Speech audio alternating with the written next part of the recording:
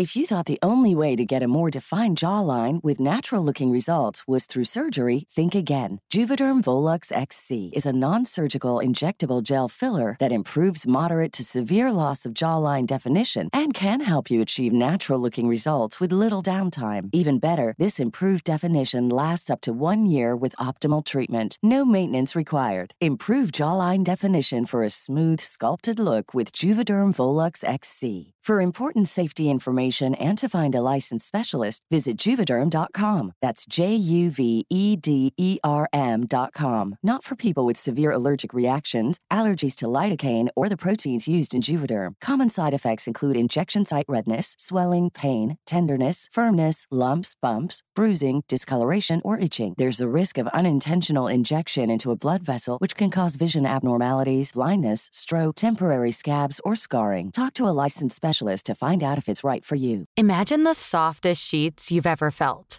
Now, imagine them getting even softer over time. I'm here to tell you about Boll & Branch sheets. In a recent customer survey, 96% replied that Boll & Branch sheets get softer with every wash. They're made from the rarest organic cotton and designed to get softer over time. Try their sheets with a 30-night guarantee, plus 15% off your first order with code BUTTERY. So head to BOLLandbranch.com today. Exclusions apply. See site for details. Millions of people have lost weight with personalized plans from Noom. Like Evan, who can't stand salads and still lost 50 pounds. Salads generally for most people are the easy button, right? For me, that wasn't an option. I never really was a salad guy. That's just not who I am. But Noom worked for me. Get your personalized plan today at Noom.com. Real Noom user compensated to provide their story. In 4 weeks, the typical Noom user can expect to lose 1 to 2 pounds per week. Individual results may vary.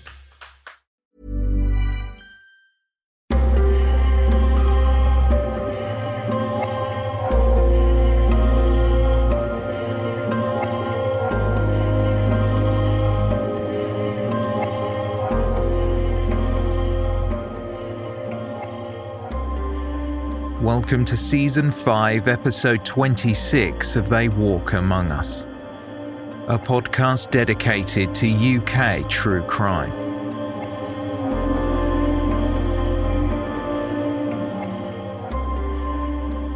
This episode contains distressing themes and descriptions of sexual violence and abuse. This podcast is intended for a mature audience. Listener caution is advised.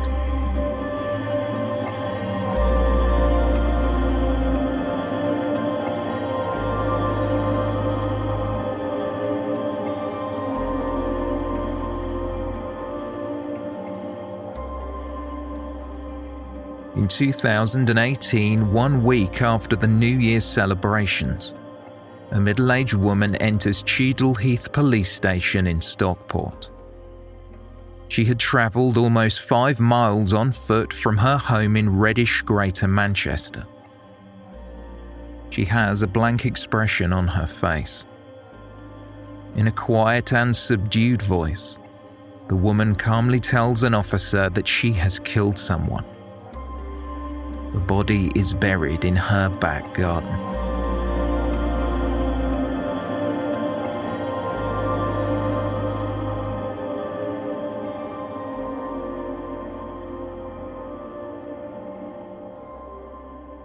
Following the stark admission at Stockport Police Station, inquiries begin, and officers are dispatched to verify what they were told. The front of the 2-storey semi-detached property on Matlock Road in Reddish, Greater Manchester looks unremarkable.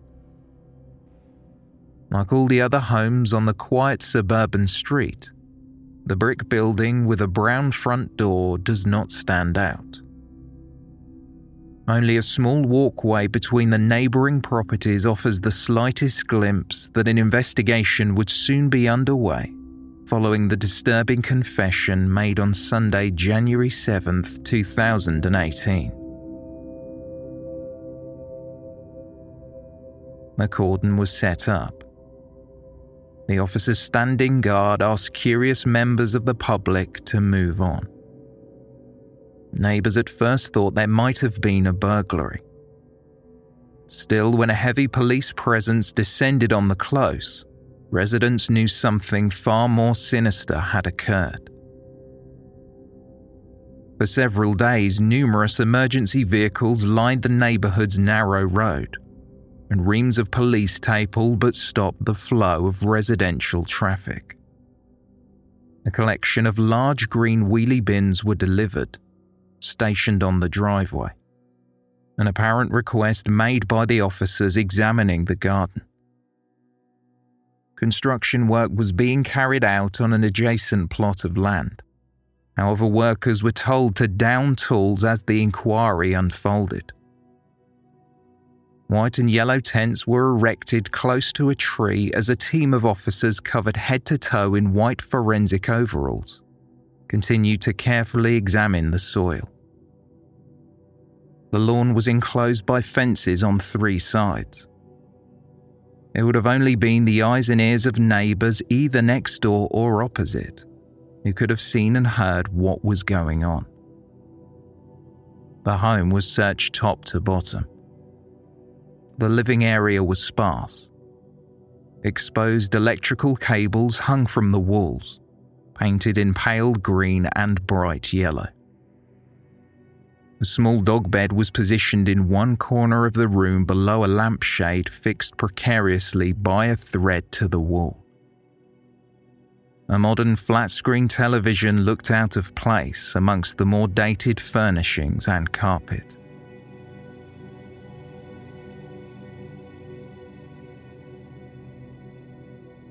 As day made way for night, a team of forensic officers continued working into the late evening.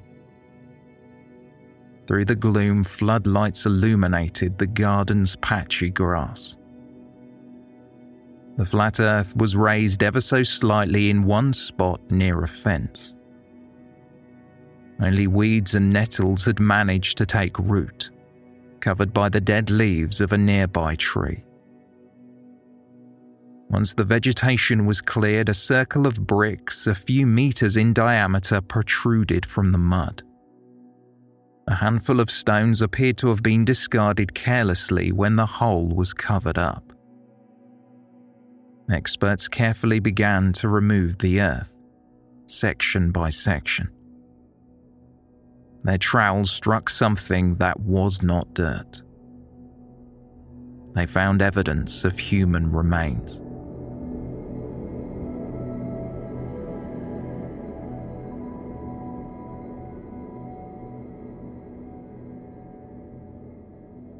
Constables and community support officers went door to door to understand what neighbours knew about the homeowners. They wanted to paint a picture of what life had been like at the house over the last few decades. In the early morning of Wednesday, January 10th, 2018, parents waved off their children in the dim light of the morning as the youngsters journeyed to the bus stop on their way to school. Police tape blew softly in the cold winter air. The children were carefully escorted past the scene, allowed no closer than 200 feet from the address.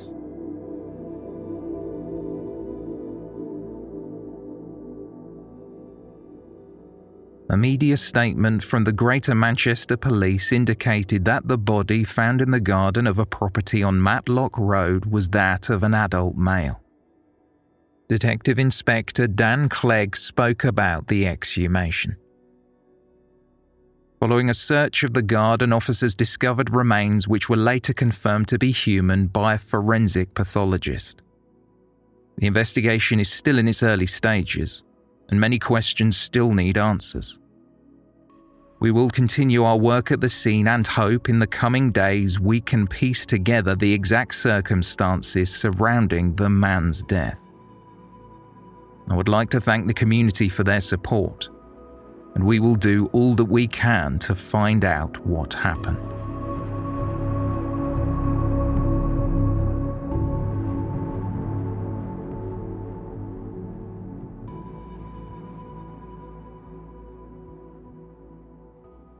Few people who lived on Matlock Road knew much about the family who had occupied the home.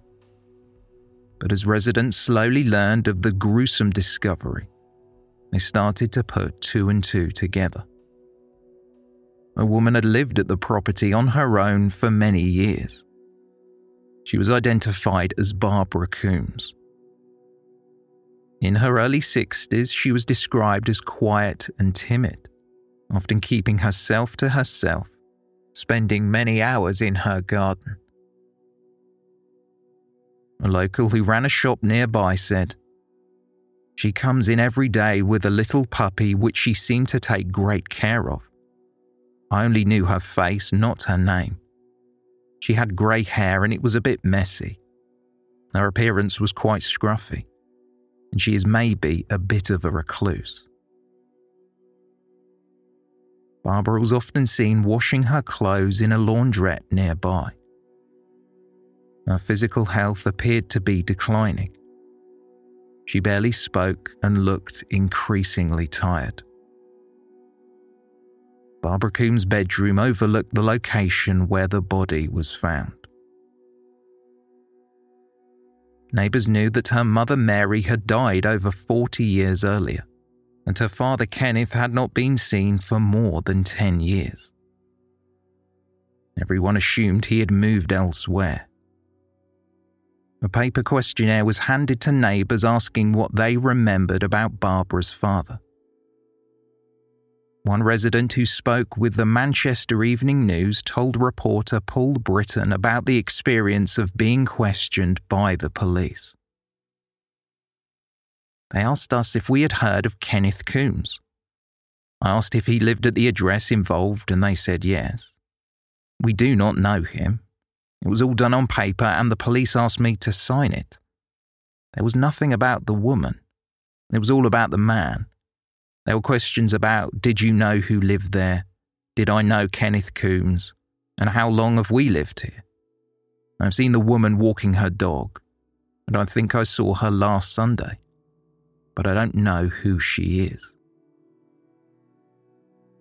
One neighbour speaking about Barbara said, "She was very reserved with me. She is dressed very poorly and has grey, straggly hair. I only ever saw her when she was walking her small dog or returning home with the shopping." Another resident added, "She never gave any impression that she had a dark past, and I can't believe she would be capable of something like this."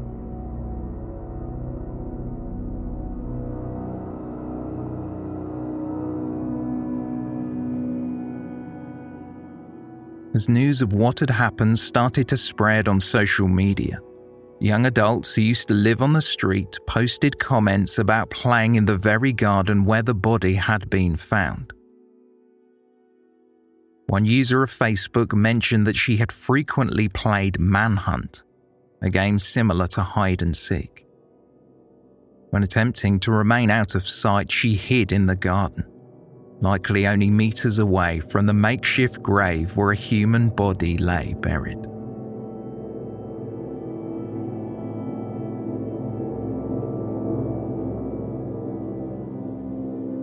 After her admission at the police station and the subsequent discovery of a body in her garden, Barbara Coombs appeared in the dock before Manchester and Salford Magistrates Court. The faintest smile graced her face before it was replaced with a somber look as the short proceedings began.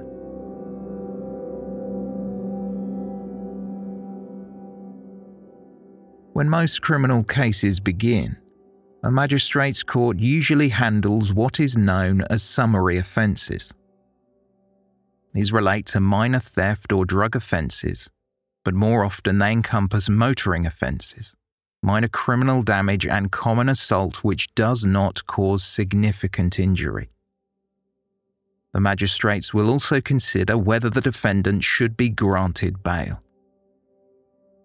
However, due to the seriousness of the charges Barbara Coombs was facing, the case would be referred to the Crown Court. Serious crimes that are referred cover offences that include robbery, rape, manslaughter and murder, otherwise known as indictable offences.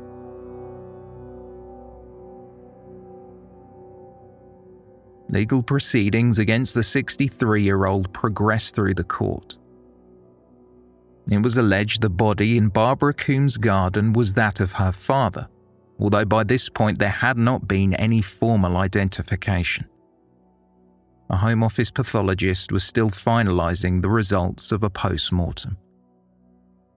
Barbara had allegedly killed her father at the start of 2006, almost 12 years to the day before she made the admission. Other charges included preventing a lawful and decent burial, fraud, and obtaining a pecuniary advantage by deception. Since her father's death, Barbara Coombs had claimed she was his carer, sending correspondence and obtaining funds in his name, including his pension. She did not enter a plea for the 4 charges, only confirming her details to the court.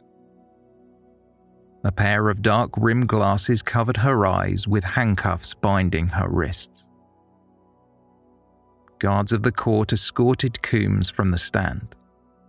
A grey curly shoulder-length hair hung loosely over a dark woolly jumper.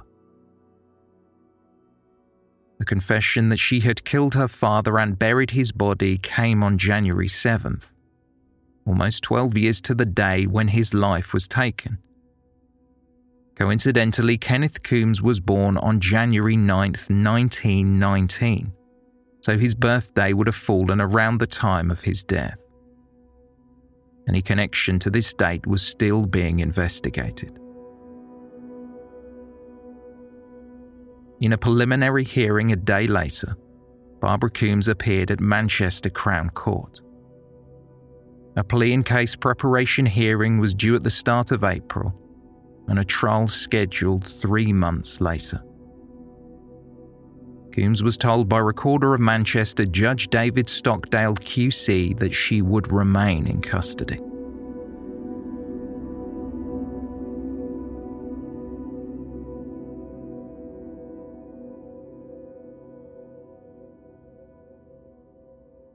Barbara Ann Coombs admitted that she had killed her father and buried his body in the garden.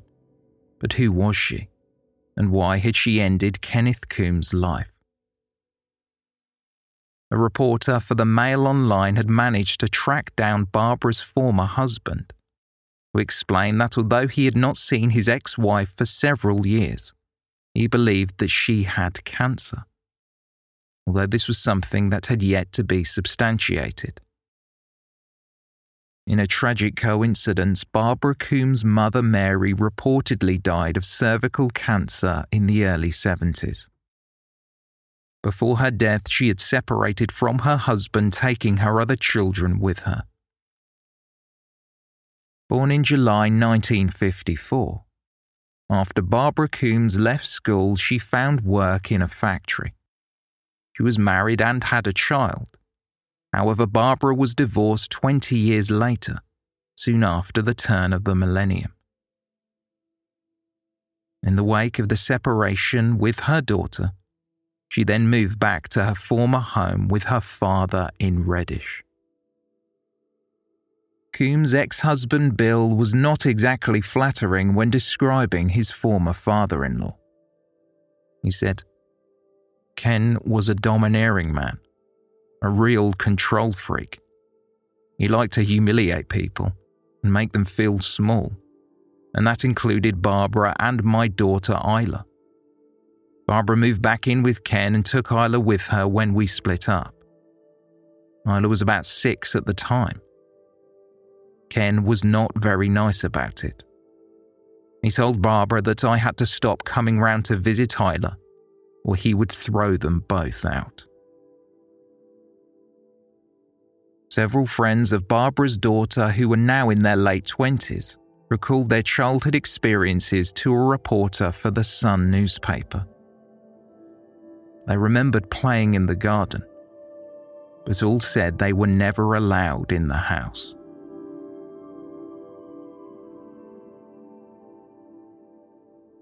The overbearing and iron-handed description of Kenneth Coombs was at odds with the man his friends and acquaintances remember. They were quick to depict a well-dressed war hero that enjoyed a Sunday tea with good company. He had served as an army mechanic, stationed in Europe, the Middle East and North Africa. When Kenneth Coombs left the military, his discharge papers described a man that was indispensable and, quote, first class. He had been presented with service medals for his time in the armed forces, including an award for exemplary conduct, the Africa Star 8th Army Clasp, and the France and Germany Star. If Kenneth was alive in 2018, he would have almost been 100 years old. Instead, his body, which had been buried in a makeshift grave for over a decade, was being examined on a pathologist's table. It was reported that before his disappearance, the former bombardier from the Royal Regiment of Artillery had discussed writing a memoir about his time in the military. A former neighbour of Kenneth's, Terry Sever, had last seen him around 30 years earlier. Sever spoke with a correspondent for the Manchester Evening News and described his interaction with Barbara, Kenneth's daughter. She used to say how strict her father was, Sever remarked. If he wanted to watch something on television, her and her daughter used to have to go out of the room. He was very strict. To my knowledge, this man Kenneth just disappeared. I was not that friendly to ask where he went. I just did not see him anymore. From 1995, I was home virtually all day, and I do not remember him passing my front window, and I'm sure he would have done. It just all seems so unreal, like something from the television. I wish I could remember more, but I do recall the woman's father being strict. I think the woman had 2 brothers, but I do not remember them playing out. Rita Spillman, an elderly neighbour to Barbara Coombs, was interviewed by a reporter for the Daily Mail. Describing Coombs, Rita Spillman said, "She's a quiet sort of person, really. I used to say hello to her, but that was about it. She didn't mix with people very much. I'm sure she told people her dad had died." 2 such individuals were Lillian Cosgrove and her son Roy. Roy, in his early 70s, had nothing but fond memories of Kenneth Coombs, whom he regarded as an uncle. They had remained in touch throughout most of Roy's life. Kenneth's relationship with Roy's mother Lillian was like a brother and sister. My mother and Kenneth stayed as friends, and he'd come round to her house and also come round to ours, Roy said. He was always a nice man from what I knew. One example of his generosity was when I was 16 and I got my first moped. He said, "Here's a £5 towards the petrol." Detailing the days leading up to Kenneth Coombs' death and how they heard the news, Roy Cosgrove's wife Pamela told a reporter for the Mail Online that Kenneth had been around their home for dinner, along with her mother-in-law. Soon after, they were told Kenneth had tripped in an accident, and then he was dead. "We'd heard he'd had a fall and hurt his leg," Pamela Cosgrove said. "Then the next thing we knew was that he'd had cancer and supposedly passed away. My mother-in-law was devastated. She hadn't even been invited to the funeral. Barbara said it was over and done with. Everything passed in a haze. The funny thing was, when my husband took him home, Ken wouldn't let him drop him off outside his house. It was always at the end of the road. As far as I knew, he was a very quiet, placid, intelligent man. He was a gent." To almost everyone that knew him, it appeared that Kenneth Coombs was a family man who often wrote about life with his children. Around 5 years before his death, he composed a letter which he sent to Lillian Cosgrove. It read, Dear Lillian, I shall start the new year well by writing a letter at 6 a.m. after being wakened by the police helicopter hanging in the sky about half a mile over the motorway bridge on Windmill Lane. It is only there to annoy any burglars taking a shortcut along the hard shoulder to get back to Brinnington, the big main housing estate over the river from here. The police do not arrest anyone, just annoy us all with the helicopter noise. Once I am awake, I can never get back to sleep, and after I have watched News 24, there is nothing else to see on the TV at that time in the morning. I have earphones alongside my bed and a zapper, so I do not need to get out to switch the TV on. Barbara and Isla will probably surface about 8:30. We had a quiet New Year. No visitors. My son Michael came up to see us Sunday last with some presents for Isla and chocolates for us. He's a keen bird watcher and is looking forward to going off on a few weeks to look at birds in the jungle in Gambia, a tiny country in the middle of the bulge of West Africa. The last place his bird-watching group went was to Mallorca in Spain. This time they will be paddling in a canoe up a jungle river. It should be an adventure. They have been to the desert and the Dead Sea in Israel as well. I am hoping he does not get bitten by anything or the insects out there, and that he gets back all right. In the letter, Kenneth Coombs then wrote about the manuscript he was working on, and his love and appreciation of photography, a fact which would later become relevant to the case. Kenneth's handwriting was progressively getting worse in his old age, so he was now typing up his work on his computer. He marvelled at the technology at his fingertips, which could not only correct spelling errors, but also the grammar on his war diaries, as he referred to them. Kenneth gave an initial copy of the manuscript to his friend Edna Evans. They had known each other since the outbreak of the Second World War. They grew closer in the 70s, after Kenneth's wife died. Edna's husband had also passed away a few years earlier. They made time to see each other every week. Edna's son Steve remembered Kenneth as being nothing but kind and generous, and had inspired his love of computing and nurtured his desire to learn. He was part of the family. I didn't have anyone to guide me, and he did exactly that, Steve told a reporter for the Sun newspaper. He helped me with mechanics. I was quite lucky to have him. He was very honourable, a very decent bloke. Kenneth and Edna slowly grew apart with the onset of Edna's dementia. It made keeping in touch difficult. Edna's son Steve had received a Christmas card almost every year from Kenneth, until the last one landed on his doormat in December 2005.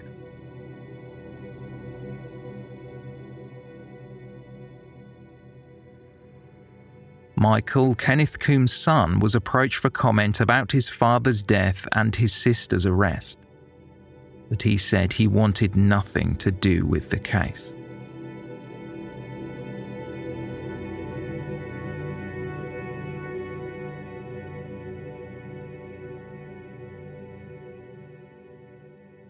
Almost 3 months after Barbara Coombs walked into Cheadle Heath Police Station and admitted that she had taken her father's life, she appeared via video link at Manchester Crown Court. During the hearing, which lasted no more than half an hour, Coombs brushed her hair from her eyes and occasionally removed her glasses, wiping away the tears. From HMP Style in Cheshire, she pleaded guilty to charges of false representation, fraud, and preventing a lawful burial. But when Coombs was asked how she would plead for a charge of murder, she entered a plea of not guilty. A 2-week trial was set to begin in summer 2018.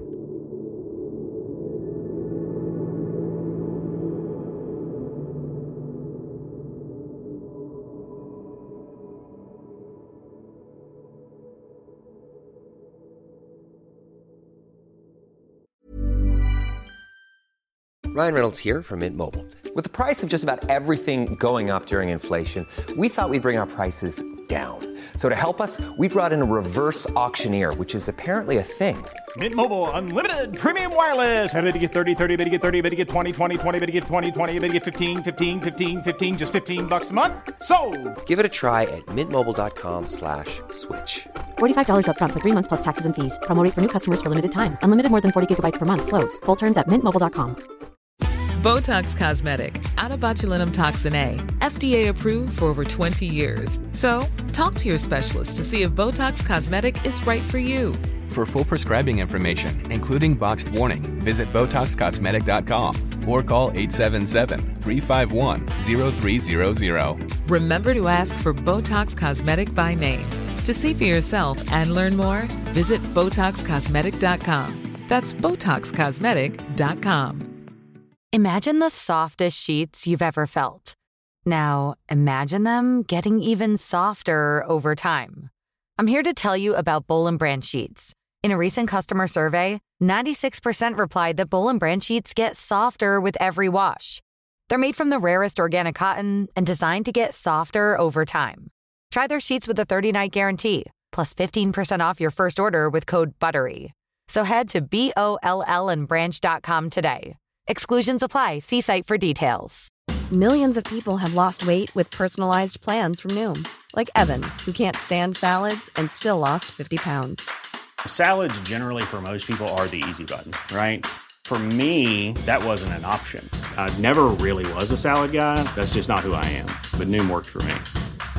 Get your personalized plan today at Noom.com. Real Noom user compensated to provide their story. In 4 weeks, the typical Noom user can expect to lose 1 to 2 pounds per week. Individual results may vary. Barbara Coombs appeared before Manchester Crown Court on Wednesday, July 11th. She was asked how she pleaded. Coombs replied, "Not guilty to murder, but guilty to manslaughter." She described how she took her father's life. Barbara walked into the front room of the property where she had been living with Kenneth Coombs, who was in his late 80s when he died. Barbara forcibly struck him over the head with a shovel. Then, when her father shouted back at her, she then hit him again before slitting his throat with the sharp end of the garden implement. As he lay slowly bleeding to death, Barbara took some old carpet and wrapped up his body. She cleaned up the scene, hiding what she had done from her daughter, who was then only a young adult. Barbara Coombs told both her daughter and her brother Michael that her father had died unexpectedly. She told relatives the body had already been collected by some men in a white van, and anyway, her father would not have wanted the fuss of a funeral. She said he was cremated. In fact, Barbara had ordered a ton of topsoil and the next day buried him in the garden near a tree. Barbara's brother received the news of his father's death on a piece of paper posted through his letterbox.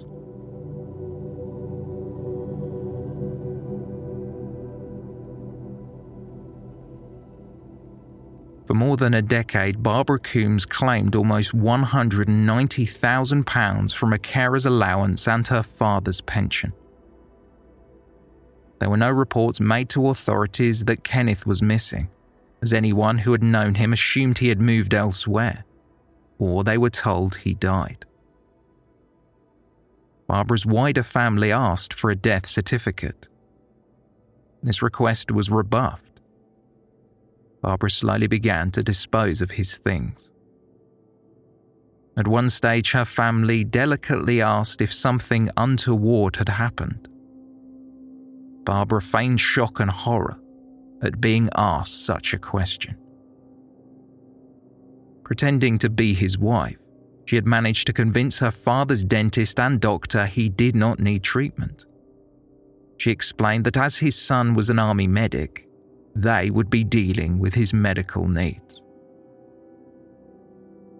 But a day after, Barbara walked into the police station in Stockport and said, "I murdered my father 12 years ago."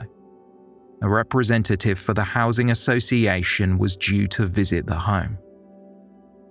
They had been growing increasingly skeptical, believing Kenneth Coombs was not at the property. They were insistent on a face-to-face visit despite Barbara's repeated excuses.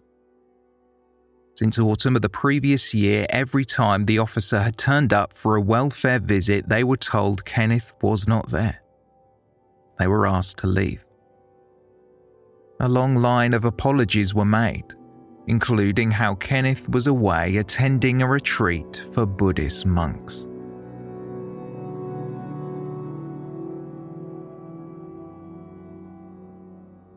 Isla, Barbara's daughter, offered a victim personal statement to the court.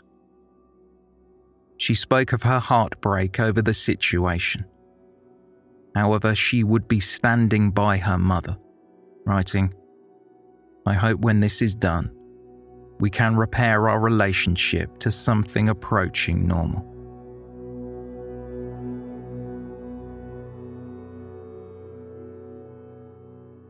The SIO on the case was interviewed outside the court following sentencing.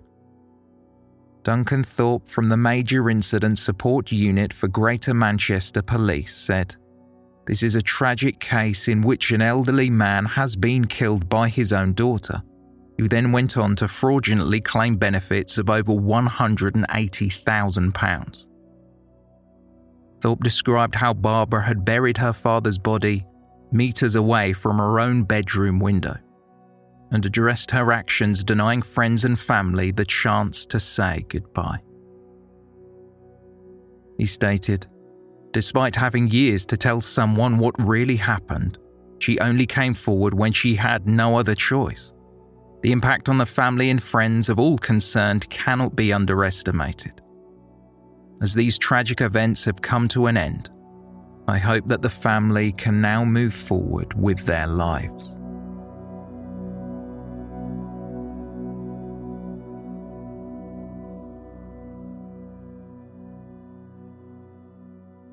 In spite of the perceived financial motivation for taking a life, as Barbara Coombs had claimed a considerable amount of money over the last decade, this was not the reason for her ending her father's life at the start of January 2006.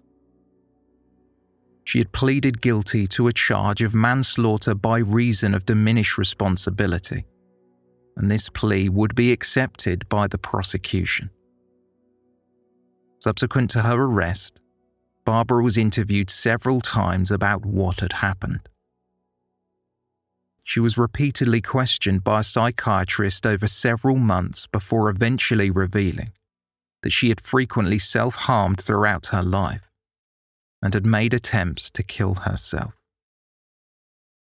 Since the age of 5, Barbara had been the victim of continued sexual assault and rape at the hands of her father. The abuse did not even stop when she became an adult. Barbara explained that her father would still often grope her breasts well into her 50s. She spoke of the violence she witnessed towards her mother before Mary died and said how she could do nothing to stop it. Barbara even claimed that her father told her he wanted another son and how it was likely she was not even one of his children. On one occasion when she was a child, she recalled being taken to a photography club attended by her father and other men. There, she was made to undress in front of the cameras. The men took photographs of the lower part of her body. Barbara became a recluse. She rarely, if ever, left Reddish, the area where she grew up. She had no friends. On the day she took her father's life, Barbara had been doing some gardening. While tidying up, she discovered a box of her father's old photographs. Among his possessions were pictures of Barbara as a baby. She was naked. The images were explicit in nature. There were also other pictures of naked children. A lifetime of abuse and repressed emotion came to the surface. She described being mortified. Barbara said, "In a haze of disgust and disbelief, I picked up a shovel I had been gardening with and walked into the living room where my father was standing." She described a black cloud washing over her as she snapped. "I was confused and not thinking clearly," she said. Barbara struck her father over the head. She claimed that when he felt the first blow, he turned around shouting, appearing like he was going to kill her, or at least inflict life-threatening injuries. That was when she stabbed him in the throat with the makeshift weapon. In a state of panic, she buried his body in the garden.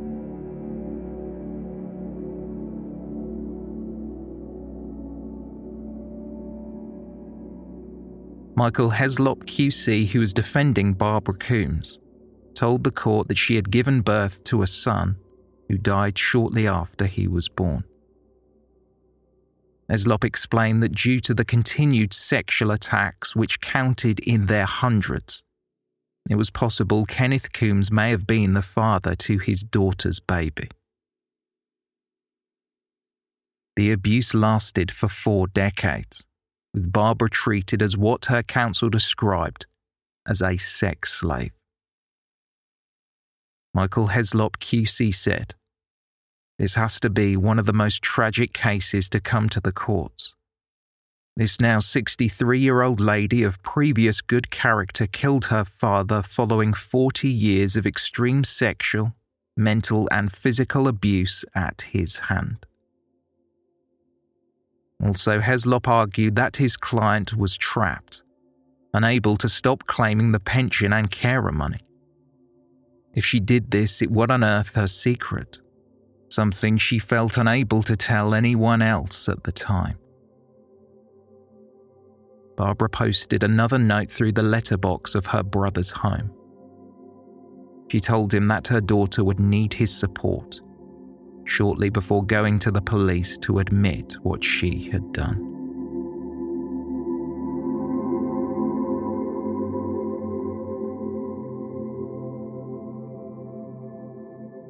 The Crown Prosecution Service and the Greater Manchester Police accepted Barbara Coombs' plea on the lesser charge of manslaughter by reason of diminished responsibility.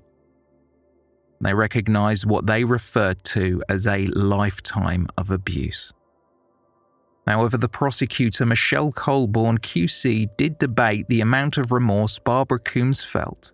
She did not immediately report the abuse she had suffered, and Barbara seemed detached and unemotional when first explaining to an officer that she had taken her father's life. Barbara had offered a prepared statement. She had only moved back to Matlock Road following her divorce, and she had no money to pay rent, and following a difficult experience in a bedsit, she had nowhere else to take her daughter. It was accepted that the abuse and sexual attacks caused severe depression and post-traumatic stress disorder. She was unable to exercise self-control, and her judgment was impaired. Psychiatric reports were produced detailing her state of mind. Finally, there was evidence which the prosecution had seen that proved Barbara's allegations to be true.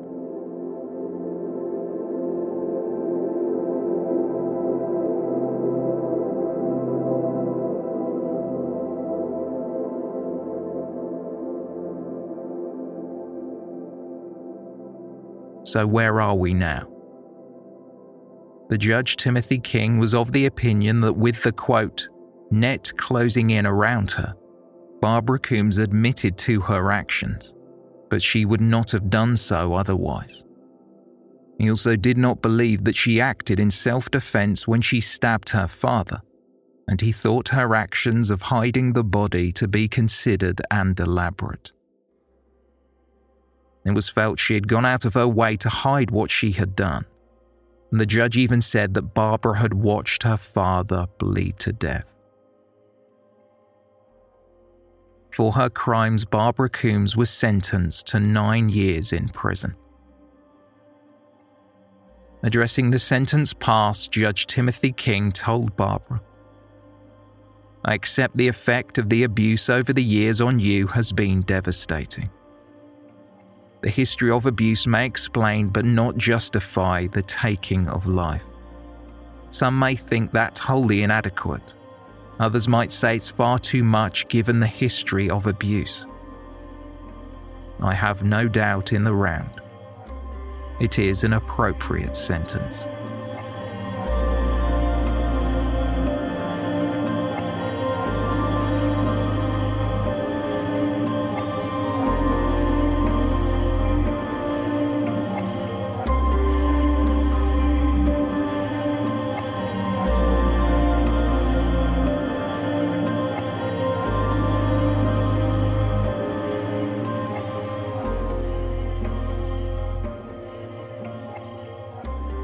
Thank you for listening.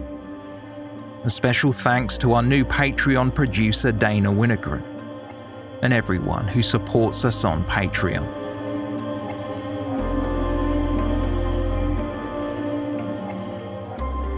For more information on this episode, please see the show notes or visit our website, theywalkamonguspodcast.com.